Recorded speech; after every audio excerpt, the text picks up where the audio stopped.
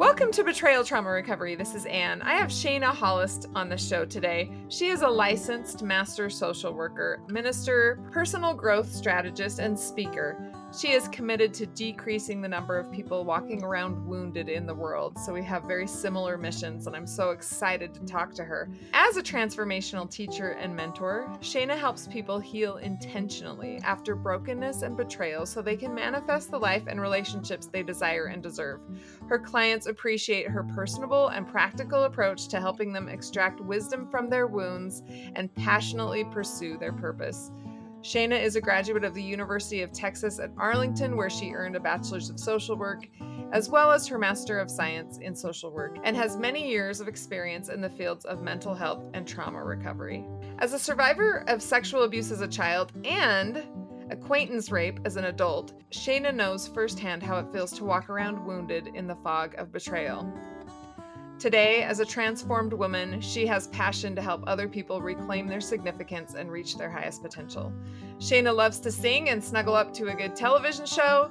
She strives to live a lifestyle focused on creating impact and creating memories. Her favorite memories to create are the ones that involve her husband and best friend, Prince Hollis, and their two beautiful children. Welcome to Betrayal Trauma Recovery, Shayna. Oh my gosh, thank you so much for having me. I'm really excited to be here. When I started reading your book, I was so impressed and immediately interested in your story. You touch on some deeply painful and personal stories in your book, and I know it took a lot of courage to write and publish it. What prompted you to write your book? It actually has been something that I've thought about off and on actually throughout my life.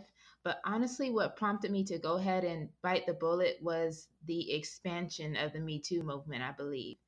And just seeing so many women's stories of men in power betraying them, women in their lives, whether it was within the family, within acquaintances and friendships, at school, at work. I'm seeing more and more often women that are dealing with being violated and betrayed within relationship.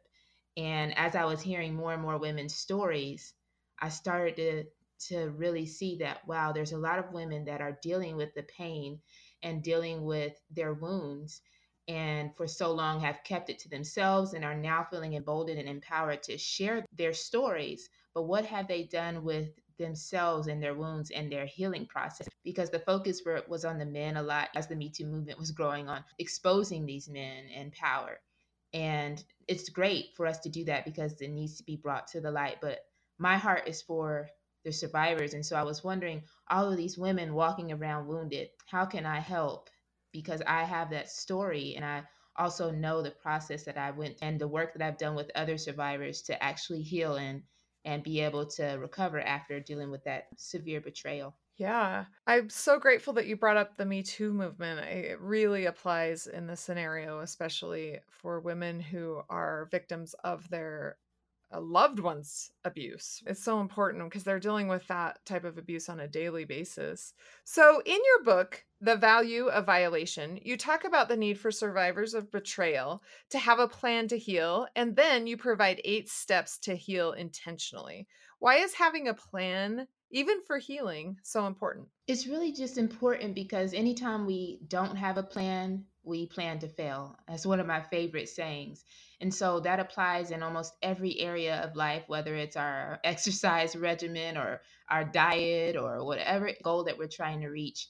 If we have a plan, we have a higher likelihood of succeeding in it. And so what I saw is that a lot of us, we don't take as seriously as we ought to the process of healing after experiencing a wound within relationship. The acute pain goes away because that's something that we definitely can't ignore. When it's acute, when it's something we're dealing with and struggling with every day, it's hard to ignore. But sometimes the pain fades a little and then we feel like we're healed. We feel like, oh, I'm good. I can move on with my life. And we don't go through a process and we don't commit to a plan to ensuring we complete our healing process. And so I think it's important, just like with anything, that if we want to truly be successful in our healing and in our recovery and see the value in the violation and extract what we need to in order to grow and manifest the life that we want, that we have to have a plan. And creating a plan is harder than it looks. I think sometimes my plan was like, eat Cheetos. Like I was in so much trauma that I couldn't really think of a plan. It was like, watch Netflix and try to get my bed made, maybe. It was just so hard when you're going through that. And so having a network of support, having someone walk you through that process is really important. Could you share one of the steps from your Heal Intentionally blueprint? Sure. So the Heal Intentionally Blueprint is the name of my plan that just working with survivors and seeing in my own life, I believe that any survivor of relationship wounds can process through in order to heal. And one of my favorite steps would be reviewing. I think that I like it the most because my background in social work and mental health, because it deals with our mind, it comes right after that phase of our recovery where we start feeling better. And like I was mentioning earlier, we feel like our healing process is complete because we're not dealing with the acute issues anymore. But I believe that that is when the true work gets started, and that's when reviewing happens. And pretty much reviewing is where we actually, even if it's uncomfortable, take a look back on what we've experienced. And the reason I called it reviewing is because I thought about how when we were in grade school, right? For instance, when the teacher would give us a what we call review after we learned quite a bit from a few chapters of studies, we always wanted a review because we didn't want to have to learn everything that she's gone over for the last month or two, and we didn't want to waste any time. So she would give us a review to show us what's important. What should we take away from this? What is important to commit to memory, and what can we afford to forget or throw away? And so I think that is actually the same thing we need to do with our wounds is we have to go and take a look at, well, what do I need to extract from this experience in my life? What should I commit to memory so that I can use them for future tests I might encounter in my life? What disruptive behaviors, what negative thinking, or what harmful emotions can I afford to release or let go as a result of my healing process? Just so that we can see if we have some stinking thinking or see if we have some things that our abusers or the people who wounded us might have told us over and over and we've begun to believe them. Just kind of going through and extracting what we need to keep and what we can afford to throw away. And just that process is sometimes uncomfortable, and so we might skip over it, but I think it's really important to help us make sure we don't recycle and go through the same toxic situations in the future. Yes, absolutely. I was really interested when I received your book to hear about how you chose the title, The Value in Violation. Talk to me about why you chose that title and how we can discover value in violation. I had a total different title for the majority of the time that I was writing my book. But as I got closer to the end, things get a little bit more focused.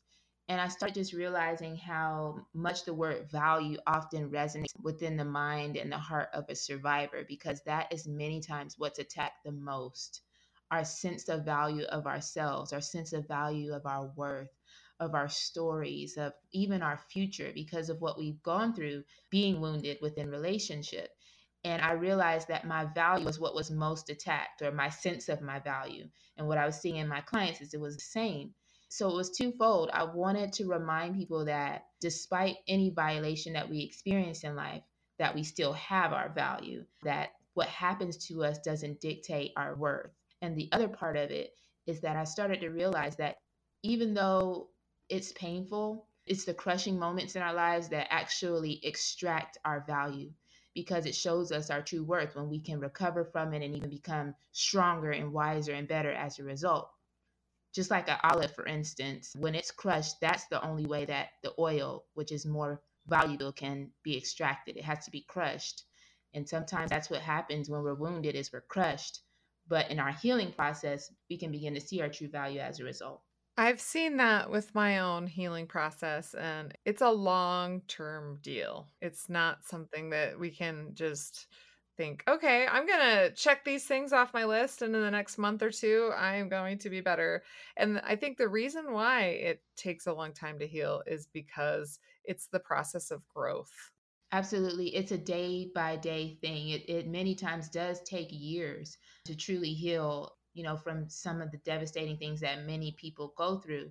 And just that process of every day working towards your healing and being intentional about your recovery, that's how you win. That's how you redeem. That's how you ensure that your pain turns into something purposeful in the future. Shayna, I'm so impressed with you and your book and proud of any survivor that does anything, right? Any survivor that even gets out of bed is a shero, let alone writes a book about their experience. Well, yeah, it's been a long process. It's been a journey. And even writing my book is part of my process because it's about eventually getting to that place where you reclaim your voice and you shout, within yourself for a while, but eventually you can begin to shout to others, I'm a survivor. And yes, I've been wounded and I've been hurt and I've been betrayed, but honestly, that person or they don't dictate my value. Thank you so much for coming on the show today, Shayna. Oh my gosh, thank you so much for having me in. You can find out more about her book at valueinviolation.com. We will also link to her book from our books page at btr.org/books. Thank you to everyone who donated. If you have not set your recurring donation to support this podcast, please go to btr.org, scroll to the bottom, click on Make a Donation, and set your recurring donation today. Your recurring donation enables isolated women to find this podcast and to get to safety. Our Betrayal Trauma Recovery Group has sessions every single day. Right now, our average is about 3 to 4 women per session. So it really is very small groups with a professional facilitator. To check out our daily group session schedule, go to our website, btr.org, and click on Daily Support Groups. And if this podcast is helpful to you, please rate it on iTunes or your other podcasting apps. Every single rating helps women who are isolated find us. Until next week, stay safe out there.